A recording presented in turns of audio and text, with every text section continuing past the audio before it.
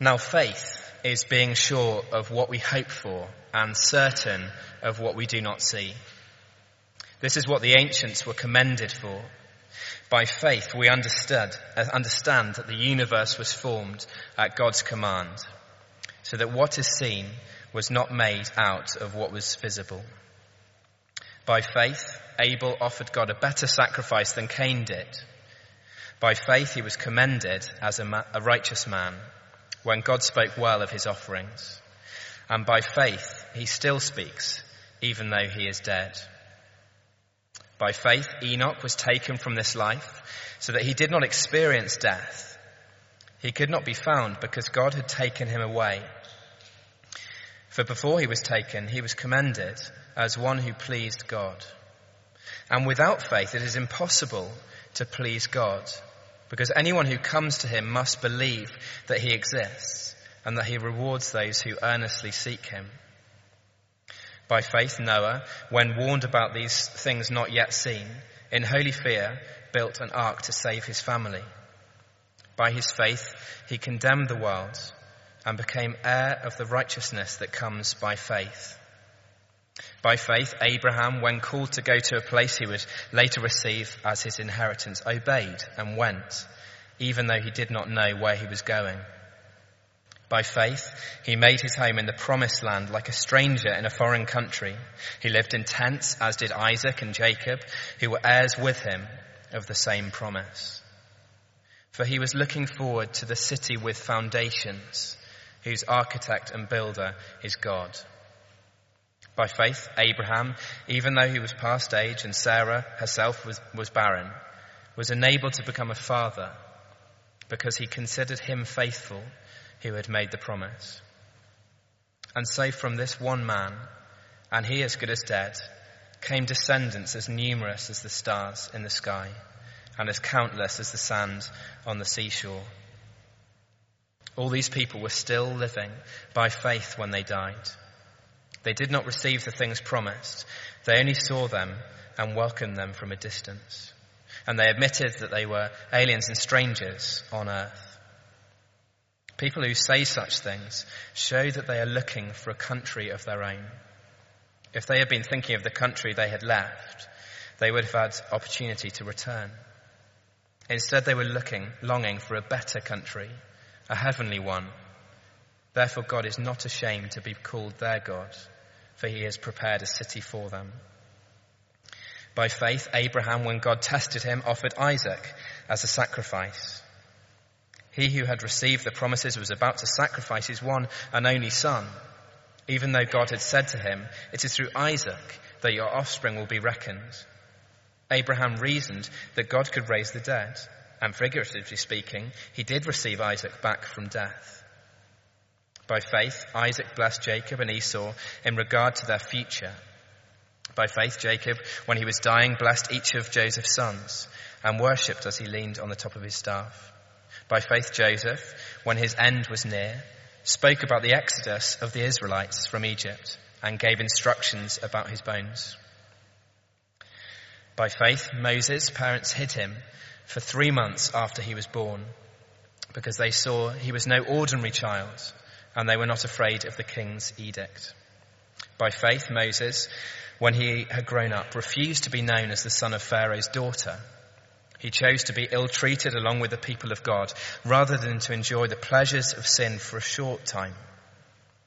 He regarded disgrace for the sake of Christ as of greater value than the treasures of Egypt, because he was looking ahead to his reward.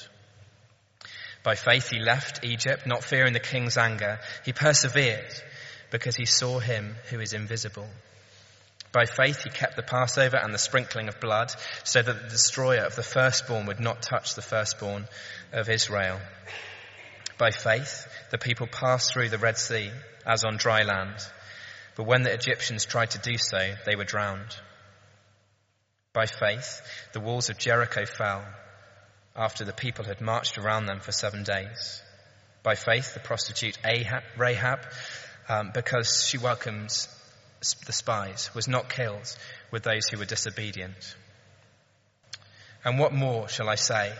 I do not have time to tell about Gideon, Barak, Samson, Jephthah, David, Samuel, and the prophets, who through faith conquered kingdoms, administered justice, and gained what was promised, who shut the mouths of lions, quenched the fury of the flames, and escaped the edge of the sword, whose weakness was turned to strength, and who became powerful in battle and routed foreign armies. Women received back their dead, raised to life again. Others were tortured and refused to be released, so that they might gain a better resurrection. Some faced jeers and flogging, while still others were chained and put in prison. They were stoned, they were sawn in two, they were put to death by the sword. They went about in sheepskins and goatskins, destitute, persecuted, and ill-treated. The world was not worthy of them.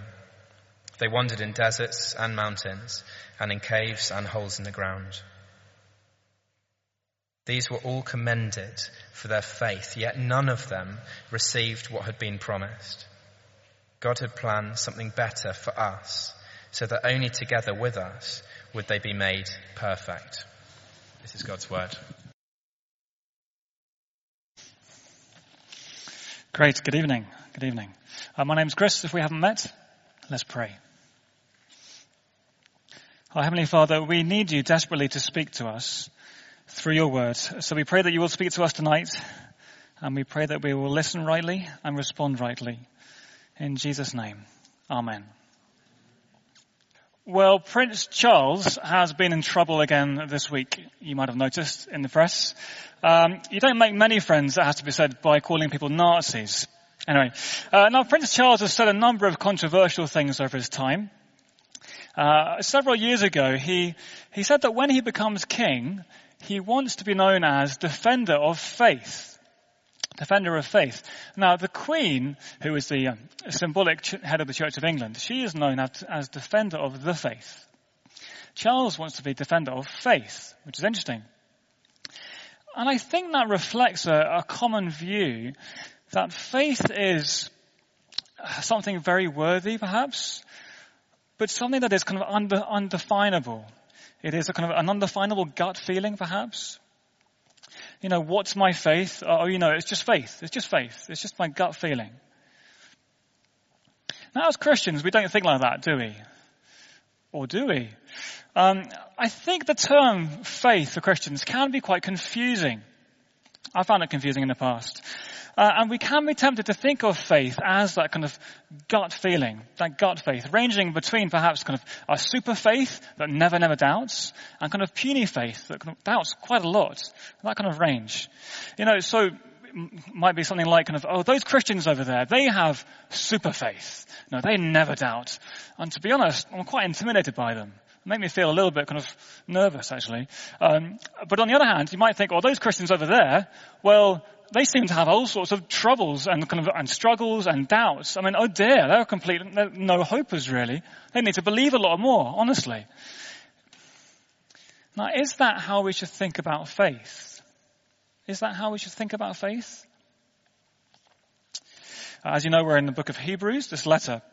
And the author he's writing to Christians who are tempted to drift away from Christianity and back to Judaism, which was it was backed by the state. And the author says, don't do that. Don't drift away. Stick with Jesus. Don't drift. But after that, in chapter 10, at the end of that chapter 10, I get the feeling there are some silent murmurings going on as they read this letter. Some of the Hebrew Christians are saying, well, steady on, mister. Who said I don't have faith? You know, I've always believed in my gut, thanks very much. Now, can we talk about something else? Or other readers might be thinking, well, wait a minute, I'm struggling in my faith. You know, I don't think I have super faith, whatever that is, anymore. Now, what do? Do I give up? And the author is saying, okay, time out on this whole faith thing. Let's get things cleared up a bit, okay? So how about I spend a chapter talking about faith and what it is and what it looks like, okay? And that's what chapter 11 really is. And we're going to look at the first half in particular. We're going to see a statement, and we're going to see a couple of sets of examples. So verses 1 to 2. here we have our statement. Now, faith is being sure of what we hope for and certain of what we believe. This is what the ancients were commended for. Faith is trusting that our hope is real. Trusting that our hope is real. Now, the Christian hope does have content, doesn't it? I mean, it's not undefinable. And particularly, it's the certain hope of heaven. And the certain hope that as Christians, we can draw near to God right now by trusting in Jesus. Our hope has content. It is definable. And this hope is real. Jesus has guaranteed it for us by his perfect sacrifice on our behalf. That's what he's been talking about in this letter. And it's guaranteed, therefore it's permanent. In chapter 12, verse 28, he says, we are receiving a kingdom that cannot be shaken. This hope is permanent. It's set in stone. So this trust is not about a kind of subjective feeling, my gut feeling. It's an objective reality. This is a hope we can be sure of. We can trust it if we trust in Jesus. But as the examples are going to show, this hope, this trust must become a daily reality for us.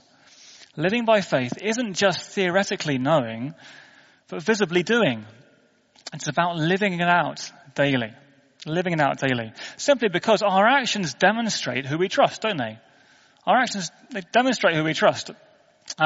Last summer I had to do some building work on my house, and we had to get a builder and an electrician, okay? And they both made promises to us that they'd get the work done on time and all that kind of thing. Now the builder was someone who'd been recommended by a friend, and that was great. So we knew about him, and we gave him the keys, and he got on with the work. Brilliant. Now the electrician, well, we found him on the internet. Good start. He had good reviews. But the first day he turned up a couple of hours late, and then he had lots of cups of tea and wanted to chat quite a lot. So I had to make sure to get him to do the work and carry out his promise. I had to sit there with him, essentially. Every day he was there. And 1 or 2 days I wasn't there, and actually my wife's brother went to sit with him, and he hardly talked to him, just not getting the conversation, just sat with him to make sure he did the work, carried out his promise. Now, the building and electrician had both made promises to me, and if someone was looking in from the outside, who would they think that I trusted? The builder or the electrician? The builder had my keys, the electrician had a babysitter. It's quite obvious who I trusted, because our actions demonstrate who we trust. And faith is trusting that our hope in Christ is real, and it's a real trust demonstrated by our actions, visibly, day by day. And then the author goes into some examples, quite a few examples actually. A long list of ancient examples from the Old Testament. Now these ancients were commended for living by faith. Not for having a gut preference for faith, not for having a super faith. Most of them were pretty messed up in many ways. No, they were commended for living by faith. And we're going to look at two particular groups. First, in verses 3 to 7, this group here. And what we see is that they pleased God by actively trusting him. They pleased God by actively trusting him.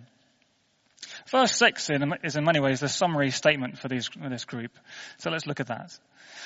Without faith, it is impossible to please God, because anyone who comes to him must believe that he exists and rewards those who earnestly seek him. So they please God by trusting that he exists and rewards. First, by trusting that God exists, or you could say kind of treating God as God. Now, in fact, he starts with creation in verse 3. Verse 3. By faith we understand that the universe was formed at God's command, so that what is seen was not made out of what was visible. What's he saying? He's saying God exists and created the whole universe out of nothing, by his command, by his word, okay? And he's saying, is that your view of God? Not a God who is a kind of a little mascot, lucky toy that you have in the car, and that kind of thing. And not a kind of a teddy bear God that's kind of weak and powerless. No, not those gods. Is your view of God that he is the origin of everything? He made the universe in power. He knows and oversees everything. That's the God we are called to trust. And then verses 4-7, these examples from early Genesis. Abel, Enoch, and Noah. Now they trusted God by treating him as God, not as a mascot or a little teddy bear. Abel, he gave an offering to God by faith, and he offered God his very best produce, we're told in Genesis. He was trusting God as his provider. Enoch, he sought God. In Genesis, we're told he walked with God. That means kind of a closeness of trust, a dependence. Noah obeyed God. He had a holy fear, and he trusted that God is rightful judge. So he obeyed God's commands and built the ark. So they treated God rightly as their creator, their provider, their rightful judge. And we're told that this pleased God. Abel was commended as righteous. Enoch pleased God. And Noah had done what God commanded, which pleased him. So it's true that trusting God pleases him. Of course. Why is that really? Because, it's not because he loves our attention. Let's be clear about that. But because you're acknowledging that he exists. That he is good. That he willingly provides. That he is who he says he is. He is the God of the universe. And what about us? Well, it really matters who we think God is, who our trust is in. Now, what happens if we think God is a lucky mascot, a lucky toy? Well, when things go wrong, we won't understand why they've gone wrong. Does a mascot not work? The batteries run out? We won't trust him. We'll probably just try and get a new mascot and just move on. Or if we think God is a kind of teddy bear God, feeble and powerless, well, we don't think he's our creator, our judge. Well, we're not going to trust him really, are we? Why would you? We're not going to listen to him really. We'll only trust God actively if we treat him as God. Living by faith is pleasing God by actively trusting him.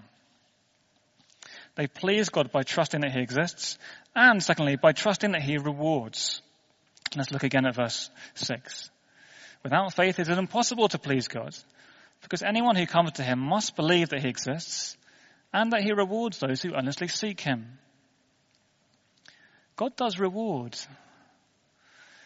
Now, that reward is variable in the here and now. Even Noah, he was saved and was vindicated by God for trusting in him. Brilliant. Enoch, he was zapped up to heaven before he even died. Now that's a reward. Abel pleased God but was then killed by his brother who was jealous. How's that reward? Well, reward in this life for trusting God is variable. It's true that some people do seem to be more rewarded in this life than others. Others have repeated struggles, and it's hard to know why sometimes. And we need to be really clear that this is not a reflection on the quality of your faith. It's not the more faith, the more reward now. It's not that. Abel acted by faith, but he was killed. And there will be times when it seems that God's reward is by taking things away. And that is hard. But even then, or especially in those hard times, when we trust God, he often does reward us with growth and maturity, with greater peace, greater contentment in him. Those are good rewards. And of course, the most important reward is always yet to come. The hope of heaven. Trusting God pleases him and is rewarded. That's the first group of examples. They please God by trusting him. Now our second group, verses 8-22. They actively trusted in the promised future. And here we're looking at Abraham and his descendants. Two things in particular. They left their own inheritance and they longed for God's inheritance. First, they left their own inheritance. Back in Genesis, out of nowhere, God called Abraham and promised to bless him with countless descendants in a land blessed by God and becoming a blessing to the nations around the whole world. Now, what a promise that is. Just one thing for Abraham. God told him to leave his own country. He had to leave behind his brick house, the security of his community, his pension, his whole inheritance. Oh dear. And verse 8, he didn't know where he was going to. Verse 9, he would live in a weird place where no one was like him, in a tent in the sand. Verse 13, he didn't receive the things promised in this lifetime. He lived like an alien, like a stranger. And verse 15, he could have gone back. I mean, it doesn't look all that great, really. I mean, the TripAdvisor reviews are pretty rubbish here. But what made him go and keep going? What made him go and keep going? It wasn't a gut preference for faith that kept him there. And it definitely wasn't a kind of super faith. And Abraham, Isaac, Jacob, and Sarah, all these folks, they found it hard. They messed up. They questioned God repeatedly. They doubted him. They even laughed at him. And I'm sure it's the same for many of us, doubting and questioning, of course. But despite the questioning, at the end of the day, verse 11, they still considered him faithful who had made the promise. They considered God faithful. He would keep his promise. And that's the point, really. It's not about the quality of our faith. It's the quality of God's faithfulness. Some days our faith feels like kind of rock solid, and the next day it feels like jelly. Well, what do we do in that situation? That's not the point. God's faithfulness is rock solid every single day. And I like Abraham, we too, I mean, living by faith does mean leaving things behind. It does mean that. But if we get God's faithfulness, well, we can start to do this. Leaving behind maybe the respect of certain friends who don't like Christianity. Leaving behind some of our free time because we're committing to serving at church. Leaving behind our previous career aspirations or lifestyles that would dishonor God. All those kind of things. We can leave those behind. And if we're not leaving anything behind, well, Hebrews would say, are we living by faith? Are we living by it? Which means trusting God. Abraham and the others, they trusted God for the promised future. They left behind their own inheritance, and then they longed for God's inheritance. They longed for God's inheritance. Let's read from verse 14. People who say such things show that they are looking for a country of their own. If they had been thinking of the country they had left, they would have had opportunity to return. Instead, they were longing for a better country, a heavenly one. Therefore, God is not ashamed to be called their God, for he has prepared a city for them. They longed for God's inheritance. Abraham and the others, they knew God was promising more than just present day inheritance. Verse 19 tells us that Abraham reasoned that God could raise the dead, in referring to Isaac. And, Abraham's thinking, God's definitely got something better in store, and he has the power to achieve it. And in this section, we have a wonderful comparison between our present experience and our future promise. We are similar to Abraham in that sense, except that we know these truths far more clearly now through Jesus. Of course we do. If we're trusting in God, well, then on the one hand, verse 13, we don't receive everything in this life. We feel like strangers. This world is not our own. We realize we don't belong. But heaven will be incomparable. Incomparable. It will be, verse 14, it will be a place of our very own. Verse 16, it will be better, heavenly. God himself has prepared it. Verse 10, it's permanent and indestructible. A city, not a tent, with foundations, not just tent pegs. God is the designer. God is the builder. Now, especially if you're not a Christian, it is crucial to recognize that we do not deserve these promises from God. And in fact, the promise of heaven can only be ours if we trust that Jesus Christ has died in our place on the cross to make us acceptable in God's sight. But if we do trust this, then these promises are for us. And for Christians, this passage calls us very strongly to long for God's inheritance, to long for it, I think both in heart and mind, if I can put it like that. To long for it in heart by desiring what God has in store for us and not desiring the perfect life today. And longing for it in will by looking forward and making daily decisions in light of that future. Sometimes in the summer, I play a bit of cricket. I'm not very good, but I quite enjoy it. And often a ball gets hit to the far end of the field into a thick hedge where it's impossible to find it. It's not usually me hitting it that far because I'm quite weak. Anyway, but to find the ball, how do you find the ball? It's a long way away. You've got to mark it with your eyes. You've got to mark it. And you fix your eyes on it. And if you do that, you know where to go, don't you? You know where to find it. Because you don't take a step backwards or to the side. You just keep looking at it. Just keep looking forward and step forwards, trusting that that's the way to go. And you'll find the ball. And longing for God's inheritance is a bit like that. You fix your gaze on it. Fix your eyes on Christ. And by doing that, you're fixing your eyes on him. You know where to take the next step. And not backwards, not to the sides. You're looking forward to him and you just step forward in that direction. And this equips us to trust God in daily decisions. Maybe we're feeling, I don't feel like going to church tonight. Just don't feel like it. But I trust God, so I'm going to step forward and go. Maybe you're thinking, but I don't feel like being patient again with that colleague of mine at work. It's so annoying. I don't feel like being patient with them. But I do trust God, so I'm going to step forward and go and trust him.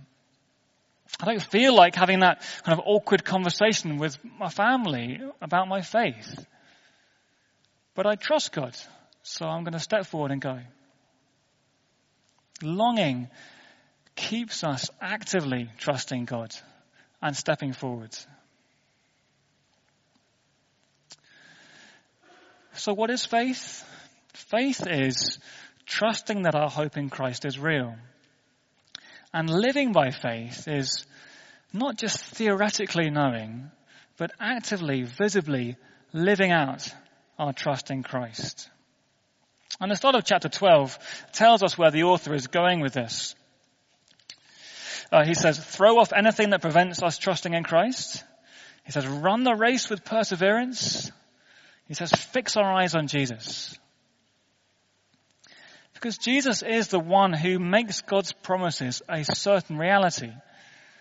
Now, by his coming to earth, his dying on the cross, his rising to new life, he opens the way to draw near to God and guarantees it for those trusting in him.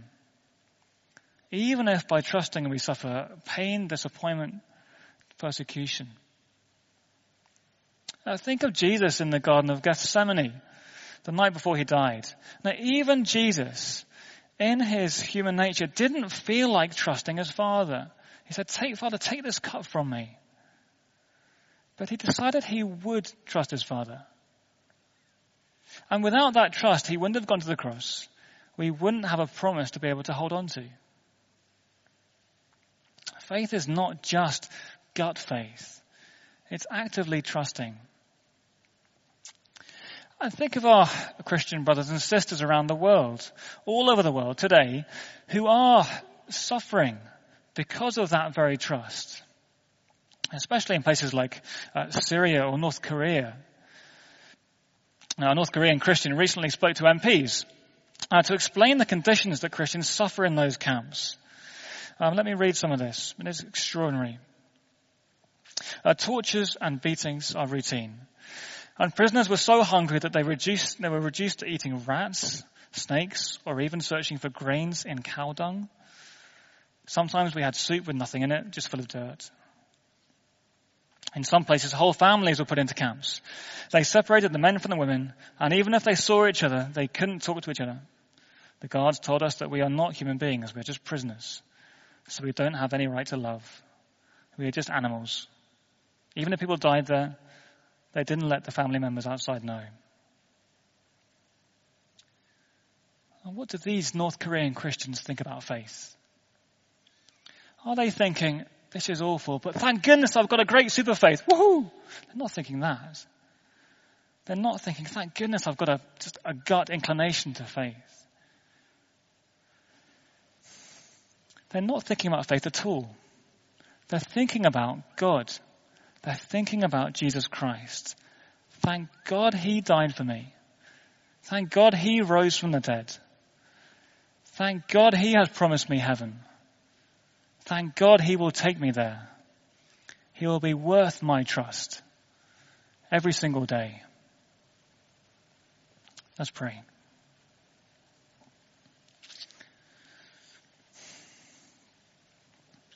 Heavenly Father, your promises to us in Jesus Christ are wonderful, and they are true. Thank you for the certainty that by trusting in him, we will be with you one day, and we will be able to fully express our praise and thanks and wonder at what you have done. Lord, we pray that these truths would not just be head knowledge for us, but that they would change our lives visibly, that we would walk with you, actively trusting you with every aspect of our lives and growing in our love for the Lord Jesus. Please help us, we pray. In Jesus' name, amen.